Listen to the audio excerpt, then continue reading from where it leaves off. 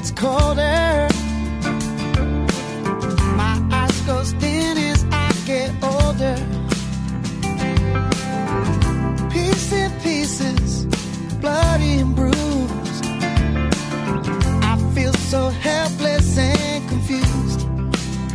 'Cause I hear screaming on the left, yelling on the right. I'm sitting in the middle trying to live my life. 'Cause I can't stop the war, shelter homeless, feed the poor.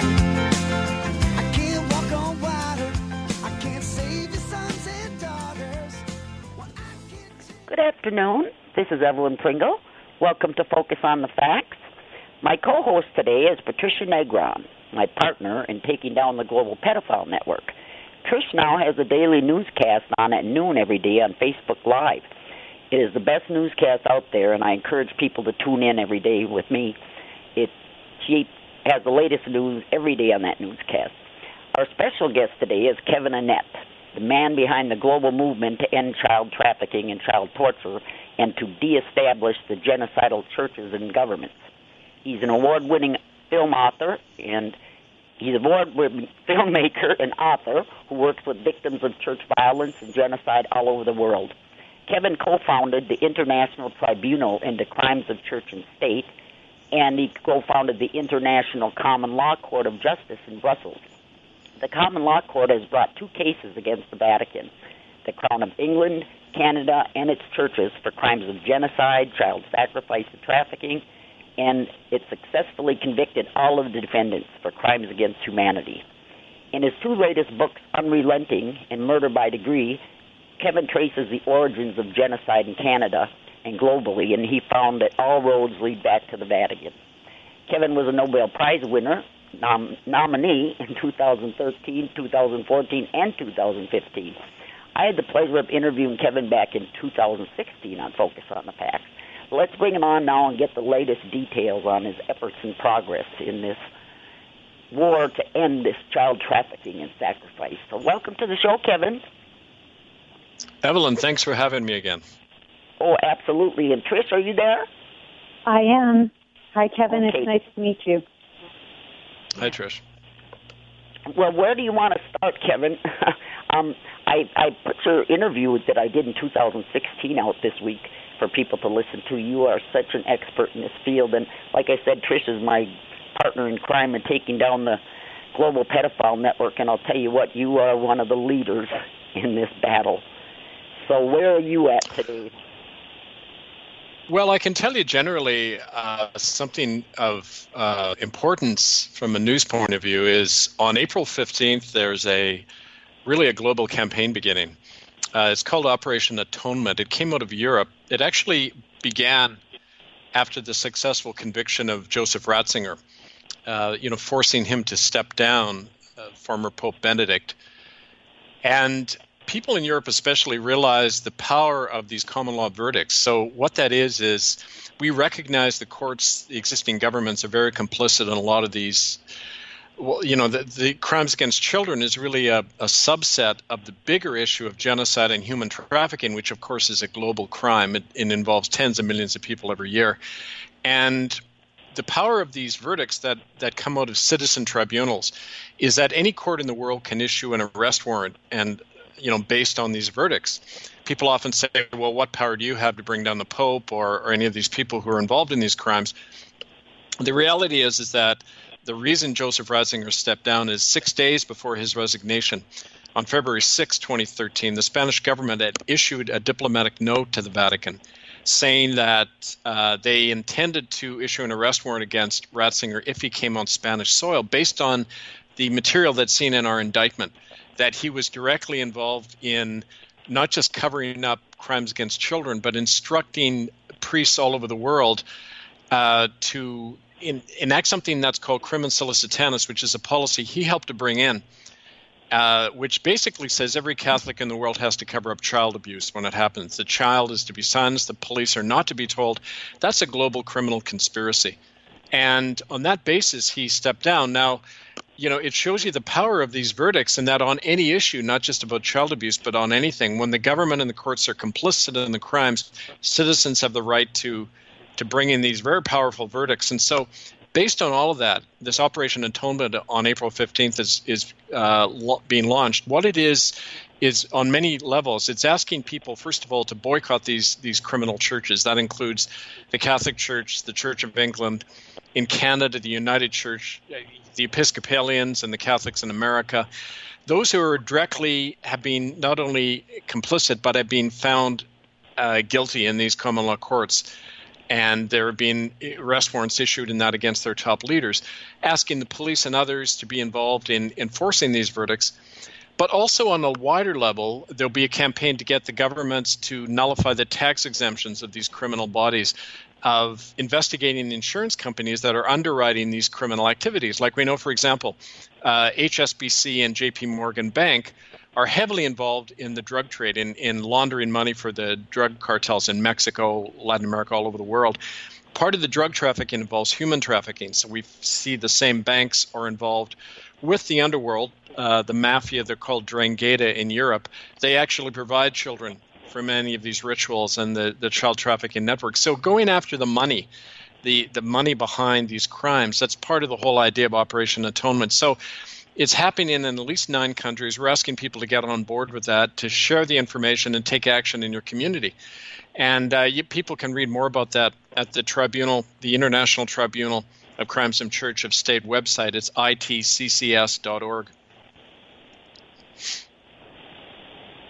Yeah, that sounds like a very, very good idea. And that bit about hitting them in the money, I mean, that's what keeps them going, right? Yeah, very much. Well, it isn't only the money they get through not having to pay taxes as religious bodies, but it's not a very well-known fact that over 100 countries in the world have agreements with the Vatican Bank. They're called financial concordats. And a concordat is any treaty between a government and the Vatican.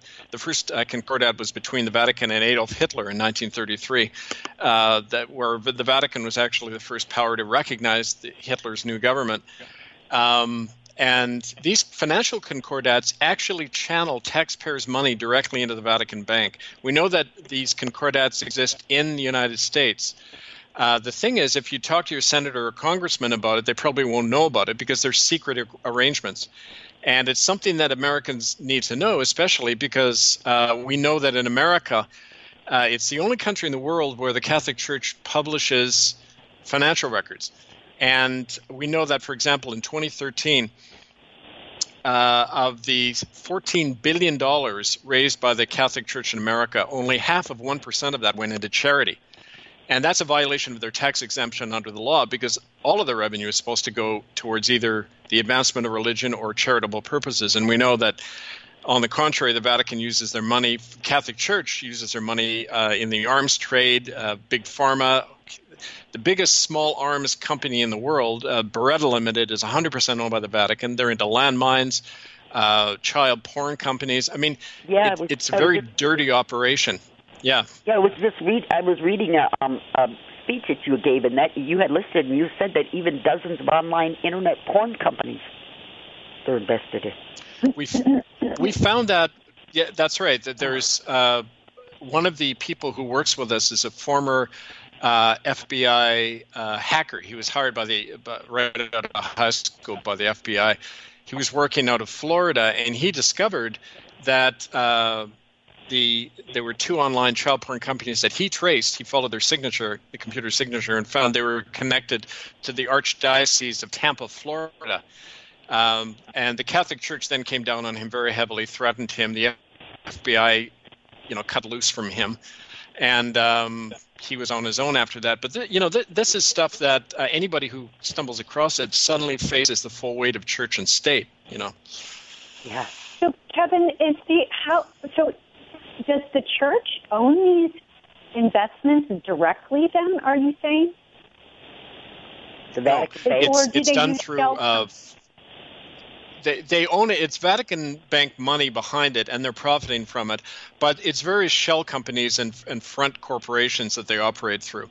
It's a very extensive network. I found that when I was first going head to toe with the United Church when they fired and defrocked me, that the power in these churches is broken up, so it can't be traced. It's like in any criminal body, like the mafia, there's different levels of buffering going on, and they have levels of buffer where you can't really trace it directly to the church officers unless you're an insider, and we've been getting this information from people on the inside. So, it's a very, relatively secret operation. For example, the Vatican Bank is the only bank in the world where it can't be audited. It doesn't issue financial statements. Nobody can audit it. It operates behind closed doors. It's a power unto itself, like the Catholic Church as a whole. Right. Well, speaking, I don't know if there's a tie here, but just in the last 24 hours, news started popping up that the Rothschilds are selling one of their historic properties. And I wondered, I saw information that suggested that this was the property where these hunting parties used to take, or they probably still do, for all I know, the hunting parties with the children occurred. Do you know about those or that property? I hadn't heard that news item about the Rothschilds selling it. It wouldn't surprise me because, you see, because of the work we've been doing and others, the light is being shone on these activities more. So the first thing these people do is divest themselves from any obvious connection, politically, economically, and they just move it elsewhere. But definitely when last year in April, one of the action groups connected to our tribunal in Europe was actually able to disrupt several of the ceremonies in the Ninth Circle, which is the centuries-old Catholic child sacrificial network. And part of that were the human hunting parties, in which two of our eyewitnesses, their statements are online at itccs.org. Anne-Marie von Bienberg was present at one of these hunting parties where basically they were provided children. This took place in the woods outside Brussels. And they were provided children through Queen Beatrix, authorizing the palace to take these children apparently as to work on the grounds of the palace. These were children ranging in age from 8 up to 15, and they took them out and used them. They stripped them naked and they ran in the field and they hunted them down and killed them, and did some other gruesome things to them after that. But this is a fairly well-known practice among the elites, and you hear reference to it. There was one of the politicians in Belgium tried raising this in the Belgian Parliament, and he was thrown out and faces criminal prosecution. Laurent Louis was his name. And so I mean, it's fairly well known. I wonder too, along those lines, that the Las Vegas shooting, I don't know if you're at all familiar with it, but I've seen evidence that suggests there was a billionaire involved who was one of the shooters. And likely they were it was a hunting event for them. Mm-hmm. Right. And because the other thing that happened, I apologize, I want to get back to your thing, but I think this is all tied together. No, that's good.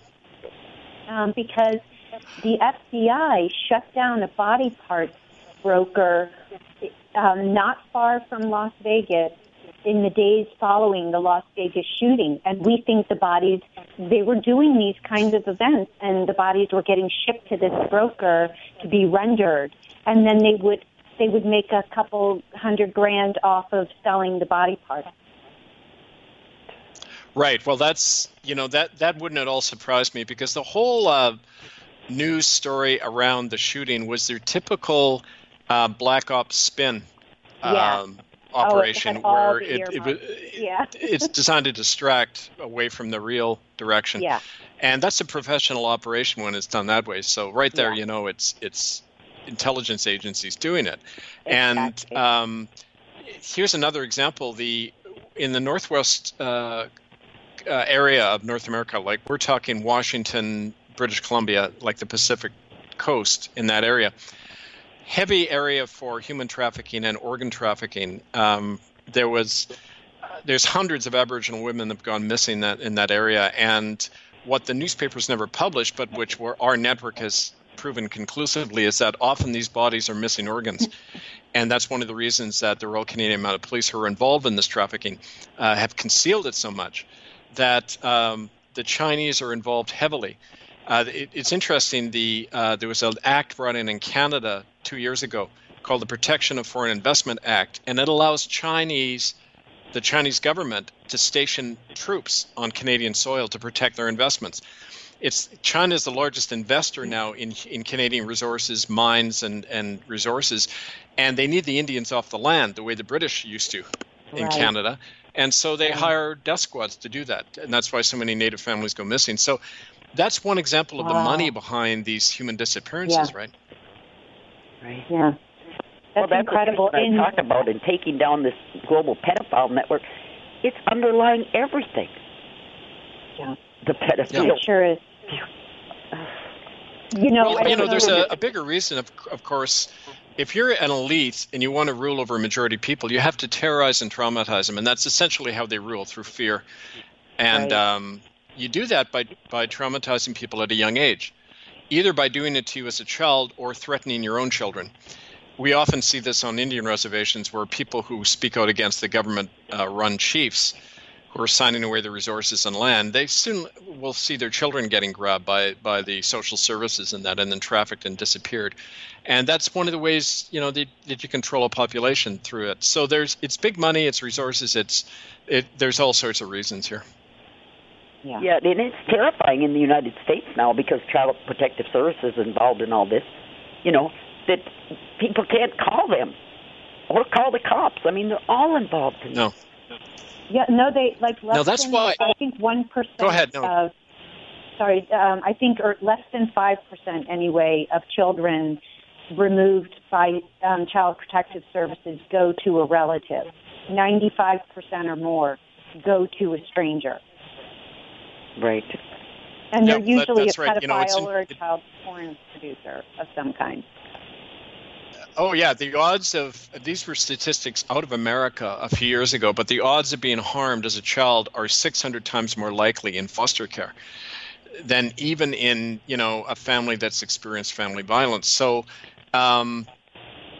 it's an organized system. To give you an example, I got a call from some people in Ireland this last week, and this one mother has had her kids taken and are being trafficked into the home of known child abusers. And one of the reasons is she had the temerity to get up in court and name this agency TUSLA, T-U-S-L-A. Now, this is the private corporation that the Irish government allows to run foster care in Ireland. Their budget is €750 million, and they're an offshore corporation. They're based in Britain and America, TUSLA, and they traffic children for profit. You're not allowed to mention TUSLA in the Irish media. If you mention them in court, you're immediately targeted and jailed or your children taken. So this is an example, and there's similar agencies all over America, all over the world, really. It's the trafficking in arms, in human beings, and in drugs are the three major industries that are all interconnected. Right.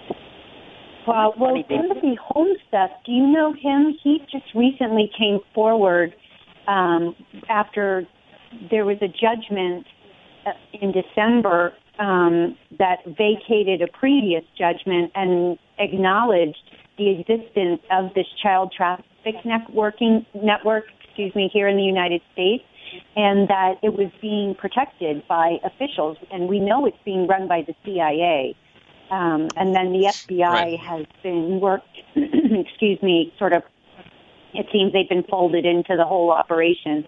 But it really leaves you wondering where you even begin to root this out, Well, the CIA. What you do is you recognize that for every honest person in the system, there's one or two who aren't. And so it's not possible. And I've had this experience so many times where you're trying to work and you get so far and then it's shut down. Yeah. The investigator is dismissed, moved around, the evidence disappears. You can't operate in the system. That's why we began this common law court movement where the citizens convene their own courts. They elect their own citizen sheriffs or deputize the existing police to work as agents of the court. And you create an alternative system. It's kind of like what America before the first shot was fired in the American Revolution. It's interesting that in New England, a lot of the people went around, and the first thing they did is they shut down the Crown courts. They burned up the mortgage deeds and drove the Crown judge out of town because they realized you couldn't operate in the British courts. You needed your own legal system, and the Irish did that too in their War of Independence, right? So you need these citizen-based, citizen-run bodies that can monitor their communities, protect themselves. And America, you're ideally suited to do that because of your sheriffs. They're elected by the community. They're not answerable directly to the feds. And in the common law workshops that people in America who are connected to our movement, the ones that have been setting up, the first thing they do is they go to the local county sheriffs and invite them to the workshop and say, you've got to learn about common law and how it's not the same as statute law that the government brings in, which even the U.S. Supreme Court time and again has said a statute brought in by the government has no power, no enforceability without the consent of the citizens. So in other words, if you don't agree to a statute that the government brought in, it has no authority over you. It doesn't have any binding power. And that's something that Americans need to know. And they can take action in their own community to reverse that. I am so glad you said that because I have this daily program that Evelyn mentioned that I'm doing with someone who is also very passionate about this issue, Albert Bashai.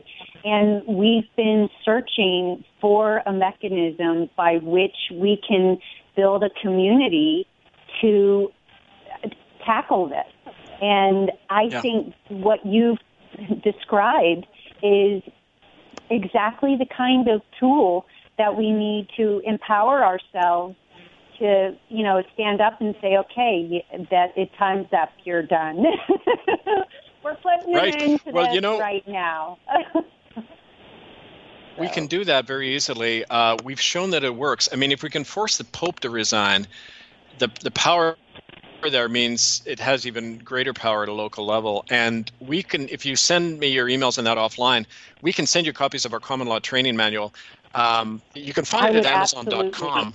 Just stick in my name, Kevin Annett, and it's called Restoring the Reign of Natural Liberty, a common law training manual. It gives you all the steps of what a common law court is. The long tradition going back 1,000 years to England about the right of citizens to convene these courts, and the 12 steps involved in setting up a court and how you enforce its verdict, which is the important thing. How do we make this the law and the power in our community? So we'll be happy to send you that, Trish. And if I like. would be all over that if you were to send it to me. I think we could. I know we could get something going. I know so many thousands and thousands of people who would be thrilled to try and make something like that work because Kevin's your man for this. We're not going to sit here any longer. We know that the system, like you said, the courts cannot deal with this. We've seen that. And I appreciate what Trump is doing to try and root some of this out from his position, but he can only go so far. And the bottom line is we have to take control again. We have to take the reins away from these people. And the only way we're going to do it is if we stand up in very large numbers and say very definitively, enough.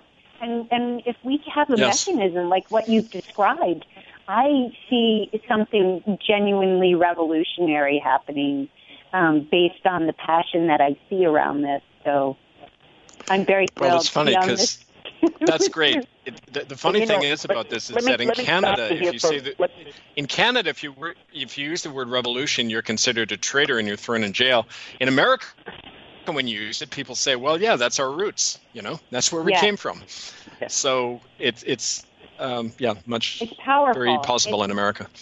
Well, Kevin's the guy that has this plan set out, and and we can use it. And the thing is, Trish and I always talk, the trolls, how everybody, slams the truth tellers. And I'll tell you, there is nobody out there, I don't think, that has more trolls attacking him than Kevin, Trish.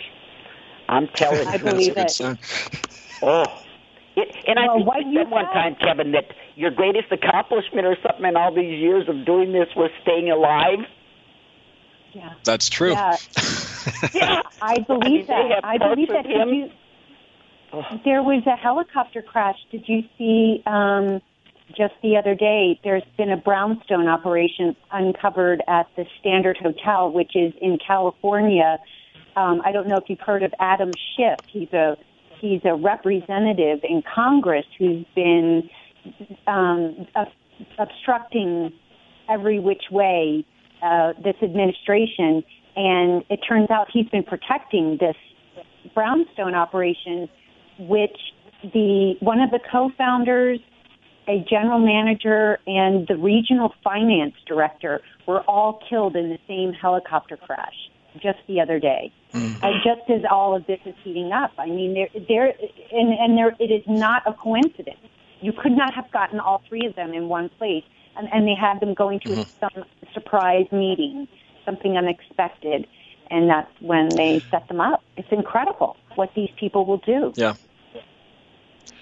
Well, I wanted to give another example from America, because I know a lot of your listeners are in the States. There's a real important battle happening right now in Pennsylvania. The citizens of Grant Township, that's in Indiana County. I got contacted 2 years ago. There was an article in Rolling Stone about this. It's an amazing thing they're doing there. This Pennsylvania General Energy Company announced that they were going to dump toxic waste from fracking on their land in Grant Township. And this is a small little farming community. The people there's only 700 of them. They're both Republican and Democrat, all over the map politically, but they all united because they looked in the bylaws of the Pennsylvania state government, and it said citizens have the right to home rule.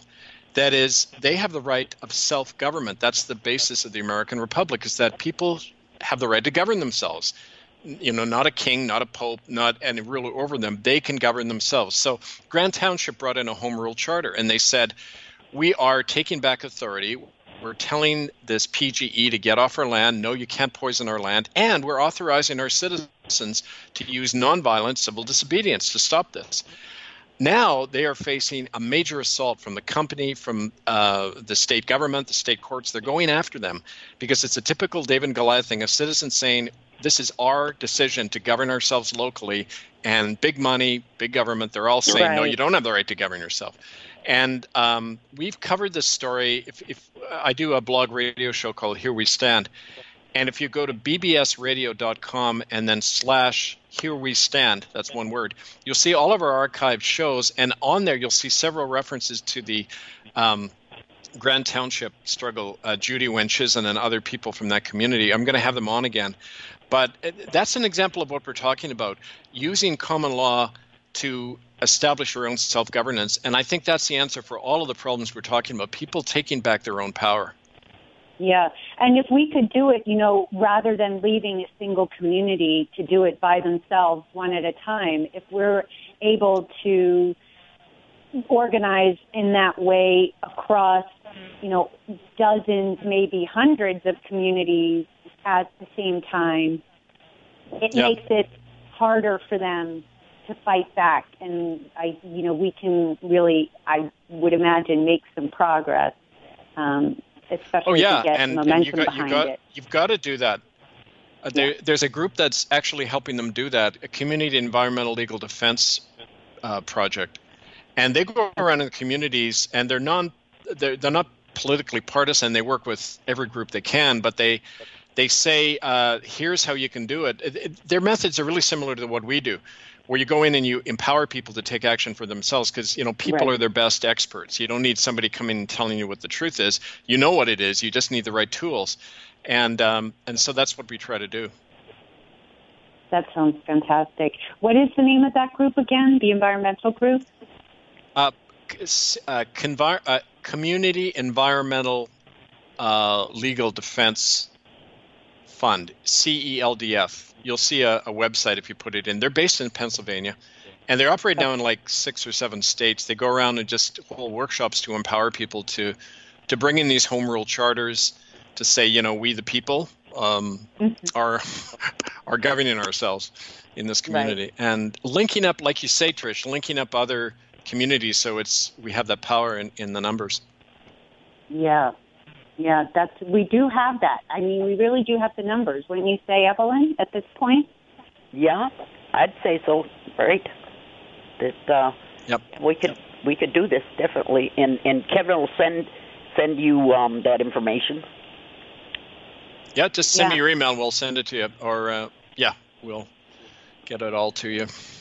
You know, That would be great. tell people name off the people that were found guilty in the trial that you held with your court. The Pope and... Well, there was... the I call them the Dirty 30. There were 30 defendants in the first trial. This was convened in the summer of 2012 in Brussels. And it was based on, one of the reasons that court case happened so effectively is we had tons of evidence. And when you're doing your own common law court, that's the first thing you need. You need the hard evidence to hold up in a court. And from my years of work in Canada, looking into these crimes of genocide, it was clear. I mean, the evidence spoke for itself. And so the defendants included the Queen of England, Pope Benedict, the Prime Minister of Canada, Stephen Harper, the heads of these churches, and also various corporations that were profiting off stolen native land. Summonses were issued to all of these people, and none of them ever responded, which is under the law when it's a win-win for us, because if they respond, they're recognizing the authority of our court. If they don't respond, they're admitting they're guilty. Because if you don't contest a claim made against you publicly, your silence means you're consenting to what's being said. It normally in a court, a judge can immediately rule against them if they don't come to defend themselves. And so, if somebody called you a child killer and you didn't dispute it, you're saying, yeah, it's true. And it's funny because I've never been sued by anybody, which you think they would if they had any evidence disproving what we're saying, right? Well, that's what I always say, Kevin, on this show, that I said, I've had this show for over 2 years, and I said, in every one of them, I'm calling out the pedophiles by name. And I said, don't you think that one of them by now would have sued me, saying this every week, calling Hillary a pedophile? Yep. I said, for me, if anybody ever said that I committed the most horrendous crime on this earth, as far as I'm concerned, raping or sodomizing a child, I'd sue him the next day for saying such a horrible thing about me. Yeah. That it wasn't true. That's a serious accusation. You'd think somebody wouldn't take lightly if it weren't true. Right. Yeah. Right. There's no question. Yep. And even through all of the Pizzagate stuff, they never once contested the truth of it. No. They don't even bother. They're so blatant now. They don't even care. They do this right out in the open, and they don't even care. And Washington's the worst. I said the most children in this country go missing in Washington, in the Washington, D.C. area. And I said, a while back, the cops told parents to keep your kids inside. They can't protect you from the pedophiles in Washington, D.C. Oh. Yeah, that's pretty pathetic. That means politically, that's their way of saying politically their hands are tied because their bosses are telling them to back off. Well, yeah, because they're all involved in it. Yeah. In our capital of the country. Well, in 2013, as recently as 2013, Chuck Todd, who's a very mainstream talking head, did a report on the State Department under Hillary Clinton covering up a child trafficking investigation. And her concerns were, quote, saving jobs and sparing people embarrassment. And it got swept under the rug. And according to this report, it reached the highest levels. And we know that diplomats were involved, and they did nothing whatsoever. No. And we see they're set up for go child ahead, trafficking. sorry. I said, all these U.S. embassies all over the world, they're set up for child trafficking and trafficking on drugs and all of it. A lot of the CIA even admitted that. There was a newspaper in Washington called Rock Creek Free Press, and I remember in 2007 they published an article where the CIA admitted that they had been running child brothels in Bangkok since the time of the Vietnam War to trap visiting U.S. senators and politicians. You blackmail them with this film and control them politically, and intelligence agencies do that all over the world. But the thing about when you're in a position of power, like in any corporate structure, whether it's government, military, churches, private sector, whatever, there's a series of initiation tests you have to pass. The higher up you go, right? And one of them is your ability to commit a crime and to stab in the back the person closest to you, but to betray you. That's part of the Satanic ritual, where in part of the membership to get into the inner circle of the ninth circle or any of these satanic cults is you have to sacrifice your eldest child, rape, torture, and then kill them in front of other people. And, I mean, for example, that's what Roman Polanski did, the so-called Charles Manson killings. Really, it was Polanski and this Hollywood cult sacrificing his wife and a pregnant wife and pinning it on Charlie Manson, who's just this low-life crook, right? And it's what you do. We've had these reports from the Ninth Circle and all over Europe that that's part of the initiation. So you don't get into those positions of authority without playing the game. And when people said, "Oh, what about the present Pope? He's saying some good things." The present Pope himself was trafficking children in Argentina during the military junta there in the 70s.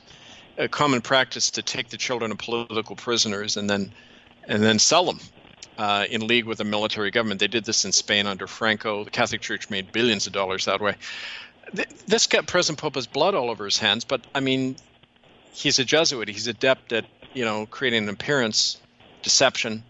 And, this is how anyone in authority has to act. So that's all the more reason for us, we the people, to do it ourselves, because even if you're an honest person, you don't last long in those systems of power if you are. They just don't let you because they can't trust you, right? Right. Well, that's what we've discovered is that, going into this, you expect there would be, okay, there might be people who are deviants and one or two here and there, but then after a couple of years of looking into it, you realize that no one gets to those halls of power without being corrupted first. And so that's right. That was the really stunning part, I think, for me. And it's exactly what you said, that you have to prove your loyalty. And I've heard through numerous other sources exactly what you described, is that you're required to commit these heinous acts, and children are always involved. It just is so shocking to the conscience. One of the things we really struggle with, I think, that we saw also with the revelations about the Catholic Church and pedophilia, is that people just can't process that. They can't imagine for the life of them people would do these things, especially the people that they trusted for so long, Don't forget that one of the reasons they're able to, they act that way, is that we're all in a state of conditioning and brainwashing. Right. The very word, take the word pedophilia, for example. The word pedophilia in Greek means the friend of children. Philia is one of the three Greek words for love. It means the love of a friend. Like Philadelphia, the city of brotherly love. So every time someone says the word pedophilia, it's saying these are friends of children. Right. They're not. They're child killers. They kill their innocence. They kill their bodies. But we're neuro-linguistically programmed to repeat the crime every time we use the word. So our language is held captive. And we have to find new words. We've got to speak from our heart and say what this really is. That's why, in workshops, I always say to people, tell your own truth. Don't quote somebody else. Don't say what you think somebody might want you to say or what you've been told. Say your own truth with your own words. And that's part of the mental breaking free that has to precede any of these other actions, right? Right. That's such a good point. That is such a good point. They're child rapists. I mean, that's there's no other way to put it. If not, call a spade. Worse than that. Yeah. And, and we'd say, Trump, and it appears that he is doing good things, putting out, trying to end this child trafficking and stuff. But of course, I don't trust them. I don't trust any politician in power. They're all compromised. No. But I said this morning that no, I can't stand Trump. But the alternative, which was Hillary and her cabal, was 100 times worse. Yeah. I didn't vote for either one. Well, it's kind of like the alternative isn't in the system. The alternative is what we create ourselves. Right? It's like we're going back to square one, and we're where we were in 1776 or before that, right? It's the same kind of autocracy and tyranny that people are living under now, even though it calls itself America. So I think many people know this now. We're preaching to the choir here. I think a lot of people agree with what we're saying. It's just a question of how. What do we do now, right? Right. And, right. You know, and I'm really good at researching and maintaining things, but I'm not good at figuring things out, solutions. But you two sure are. Well, I think you're underselling yourself. Yeah, I know, Evelyn. Just doing the show is so huge. But what you've laid out, Kevin, I think is sort of the roadmap that people have been looking for. And also to your point, it empowers them. That's been our goal, like with Albert and my broadcast. You know, how do we take that power back into our own hands? Because ultimately, again, you know, you look at Trump, he is doing some good things. I disagree with a lot of what he's doing, but tackling the child exploitation issue is first and foremost in, I think, the opinions of millions. And so we're glad for whatever he's doing, but in the end, he can't stop it by himself. And the only way to keep it, you know, once we do stop it, the only way to prevent it from starting again is to be empowered on the local level, so that if that shit starts up again, you're in a position to, you know, end it before it gets out of hand again. Right. And, you know, the other thing we should recognize about the whole child, why it's getting so much coverage in the corporate media, the whole thing of child abuse now, is that it's what lawyers do. When you're getting close to an issue, they flood you with, they create a paper trail, right? They fog the issue by in the movies where this struggling lawyer gets delivered tons of paper from the other side that he has to wade through before court the next day, right?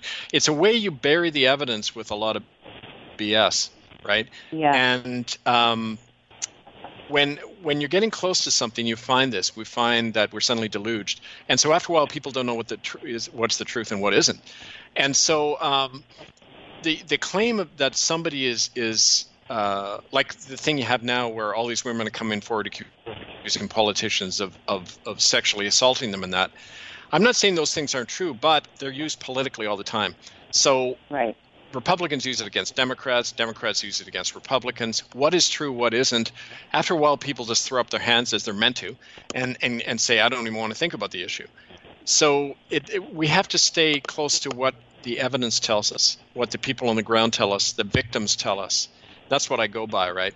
And that's why we've been so successful. We stick to the hard evidence all the time, right?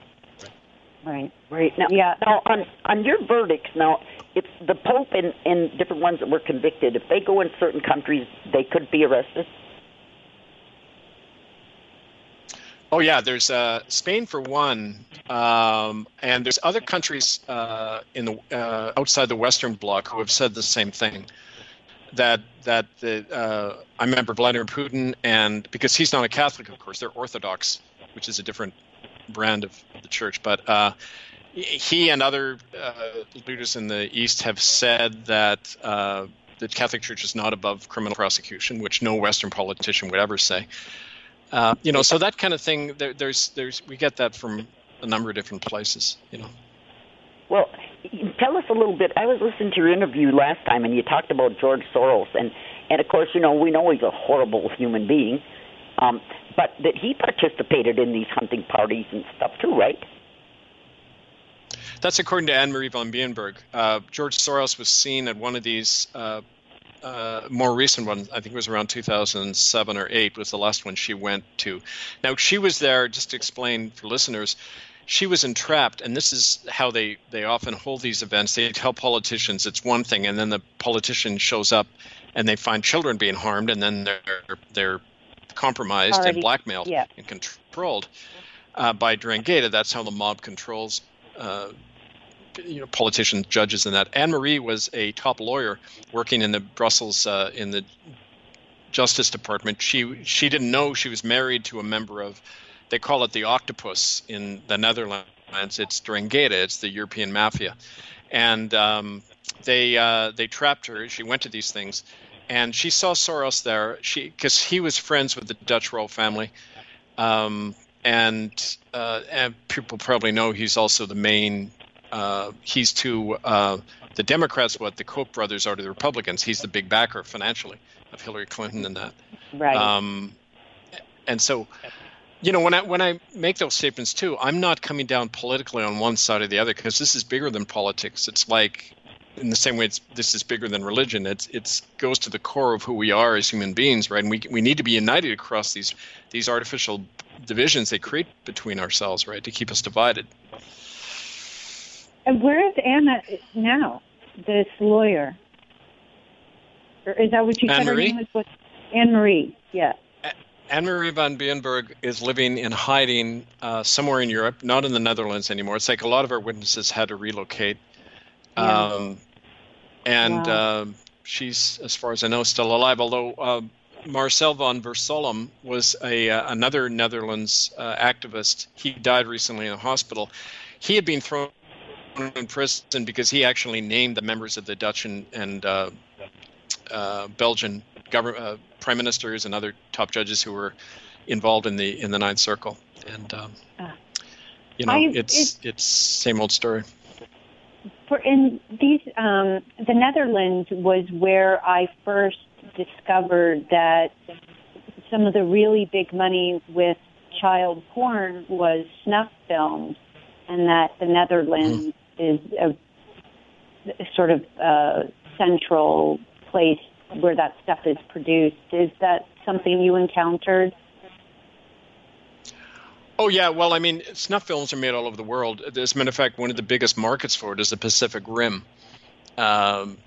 British Columbia, Seattle, Bangkok, Beijing, Hong Kong. That's kind of a whole network, major snuff film operations, including in Latin America, like basically wherever there's a war, wherever you can get children or people cheaply and they can go missing and nobody cares, that's where you'll see snuff films produced. I remember I worked with a man in the States, I won't say where or who he is, but he was kidnapped by some people once, and they showed him these snuff films. It was filmed somewhere in the jungle with mountains. He thought it was like Guatemala or El Salvador or something, and he was watching as people were being chopped to death with machetes. And these were not fake films. He saw flies moving on the eyeballs, the unblinking eyes of these people, so he knew they were genuine corpses. These were women and children being chopped to death on film. And so it happens all over the place. But in terms of the Netherlands and Belgium, there's a long history there because it's in Europe. It goes back thousands of years, really, to Rome and elsewhere. But the Dutch and Belgian royal families have been heavily implicated. I don't know, here's one of the missing pieces of history that were erased from our cultural memory. But around 1900, the King of Belgium, King Leopold, owned all these rubber plantations in the Congo. And they killed about 15 to 20 million people in the space of 5 years because they ordered every Nigerian to produce a certain, or not Nigerian, but people in that area, the Central Africa, Congo. Every family had to bring in a certain amount of rubber every day. And if they didn't, they'd lose an arm, they'd lose a head. I mean, they were slaughtered en masse. And apparently, when you read the accounts of this, there were members of the Dutch and Belgian royal families going to these slaughter sites and taking part in it and involved in cannibalistic and ritualistic activities, which are the same things being described in the Ninth Circle. So there's a very dark history there. In the Lorraine Club in Brussels, it's one of the hangouts of the Ninth Circle. And every top European military guy, politician, business person, they're all members of this Lorraine Club, and it's openly talked about there. That's the amazing thing you realize is how open they are about it. And yet, it's kind of like the elephant in the living room. Nobody really wants to look at it, right? Right. What do you find out, Kevin? Do you know anything about, have you tied in Jeffrey Epstein to any of this child trafficking when you're investigating? Well, you know who I'm talking about, right? Kevin? Hello? For media, right? And when someone like that, when somebody like openly targeted by the system, well, if he was really close to the source of these things, why would the system be naming him? Because the people really doing it who are high up are never named. You never know who they are. You never hear about them. So that's the first question I have when they do a shark attack on one public character like that. Well, he he has been thrown to the wolves by the other members of the elite for some reason. That's the first thing you have to ask, right? Yeah, well, I don't know if he could help being thrown to the wolves. I mean, they saved him by, letting him off with that little bit of sentence and everything, but they had such a case against him. I mean, until the feds took it over and made it sound like they were going to, get him for child trafficking and everything. Well, the feds took it over and gave him that light sentence, but the police down in Florida were mad as hell, man, because they had a wonderful case against this guy. Right. They did. Well, the reason they never let it go far is because it might lead to somebody else. It's like the one case in America where there was one case in American courts where a Catholic official higher than a priest was brought to trial for harming children. It was Monsignor William Lynn in Philadelphia a number of years ago. And the DA wanted to name the Pope as an accessory because the cardinal was simply enacting the papal law that I mentioned, the Criminal Satanis, an order right from the Pope that orders child trafficking and abuse and murder to be covered up. The court knocked that out. So they buffered Rome, they protected the Pope from being named, and they simply charged Lynn with obstructing justice. He was out in 18 months. They slap the wrist of the officials and they target the lower guys, and that way they protect the higher ups. And every court does it, right? Every government does it. Right. Well, yeah, if you've seen that black book of Jeffrey Epstein's, because it was his house manager that stole that black book, and turned it in. Well, he tried to sell it at first, right. I guess. But the names in that black book, about every CEO and big CEO and world leaders and stuff in that black book. Yeah. Just the map of the leaders of this global, child trafficking. Yeah, it's at that level of power, it's so corrupt. I remember talking once to a really prominent media broadcaster in Vancouver, Canada. His name was Jack Webster, and he was mainstream. Everybody knew him. And I remember once he mentioned to a friend of mine, they were having a drink, and he said, Jack Webster was saying, he was talking about the Vancouver club where these kids are trafficked, and he said, I can tell you the politicians who are trafficking children, I can tell you their names, and they pass children around like they're an old bottle of wine, and there's not a thing you and I can ever do about it because they're too protected. And that's how these elites operate. They do not have a soul. They don't have a conscience, right? It doesn't matter to them that these things happen. So, Well, that's what I've talked about, too. In ending it, how do we stop it? These people are addicted to that blood and eating babies and stuff. Well, there's three things that the powerful are afraid of. And I talk about this not only in the Common Law Training Manual, but I've done a whistleblower's manual called Truth Teller's Shield, and gives you a lot of tips about how to navigate these battles. That's another book I'll send you guys. But there's three things an institution worries about: their public image, their money, and their legal protection. You go after one, if not all three, and they'll fold. It doesn't matter how big they are; they go on the defensive. Even if you're one person, you can make them start responding by attacking one of those three things. You don't make moral appeals. You don't try to get them to reason. You go after their money, their public image, and their legal protection. And that's why this Operation Atonement is targeting all those things. By going after the tax-exempt status of these criminal churches and that. Even creating the pressure on politicians to do that, the politicians look bad because they're protecting organized child traffickers. And we have tremendous power as people. We just have to exert it. But remember, target those three things at all times. Well, then one thing we are definitely doing well is that I love seeing in the truther community here is that whenever one of these guys does something on social media where they try and, pretend that they're the victim or something along those lines, they get completely slaughtered. And people remind everyone every single day what crooks and horrible people they are, which I think it needs to be said over and over and over and over again so that people don't forget. And, I think we get lulled back to sleep otherwise. And so it's nice to see there is a lot of very heavy and constant pressure in that regard. And Donald Trump froze the assets of a lot of the key players globally who are billionaires, which is went after their money. So that was good. I mean, unfortunately, the CIA and FBI and those guys still have access to all their resources, but it's a start. And then the legal stuff, like that's the common law approach that you're talking about, right, Kevin? Well, it's legal, but it's also very political, very spiritual, because it's getting people to take back their own minds, hearts, and lives. And that's a big step for a lot of people to take, because we're being raised in a culture of slavery. And, like the reason people at Lexington and Concord were able to pick up guns and start pot shooting at the biggest empire in the world was because they were already living free. They were living on their own land. They were self-governing communities, but that's not the situation in America. We're raised in a culture of slavery and dependency and fear.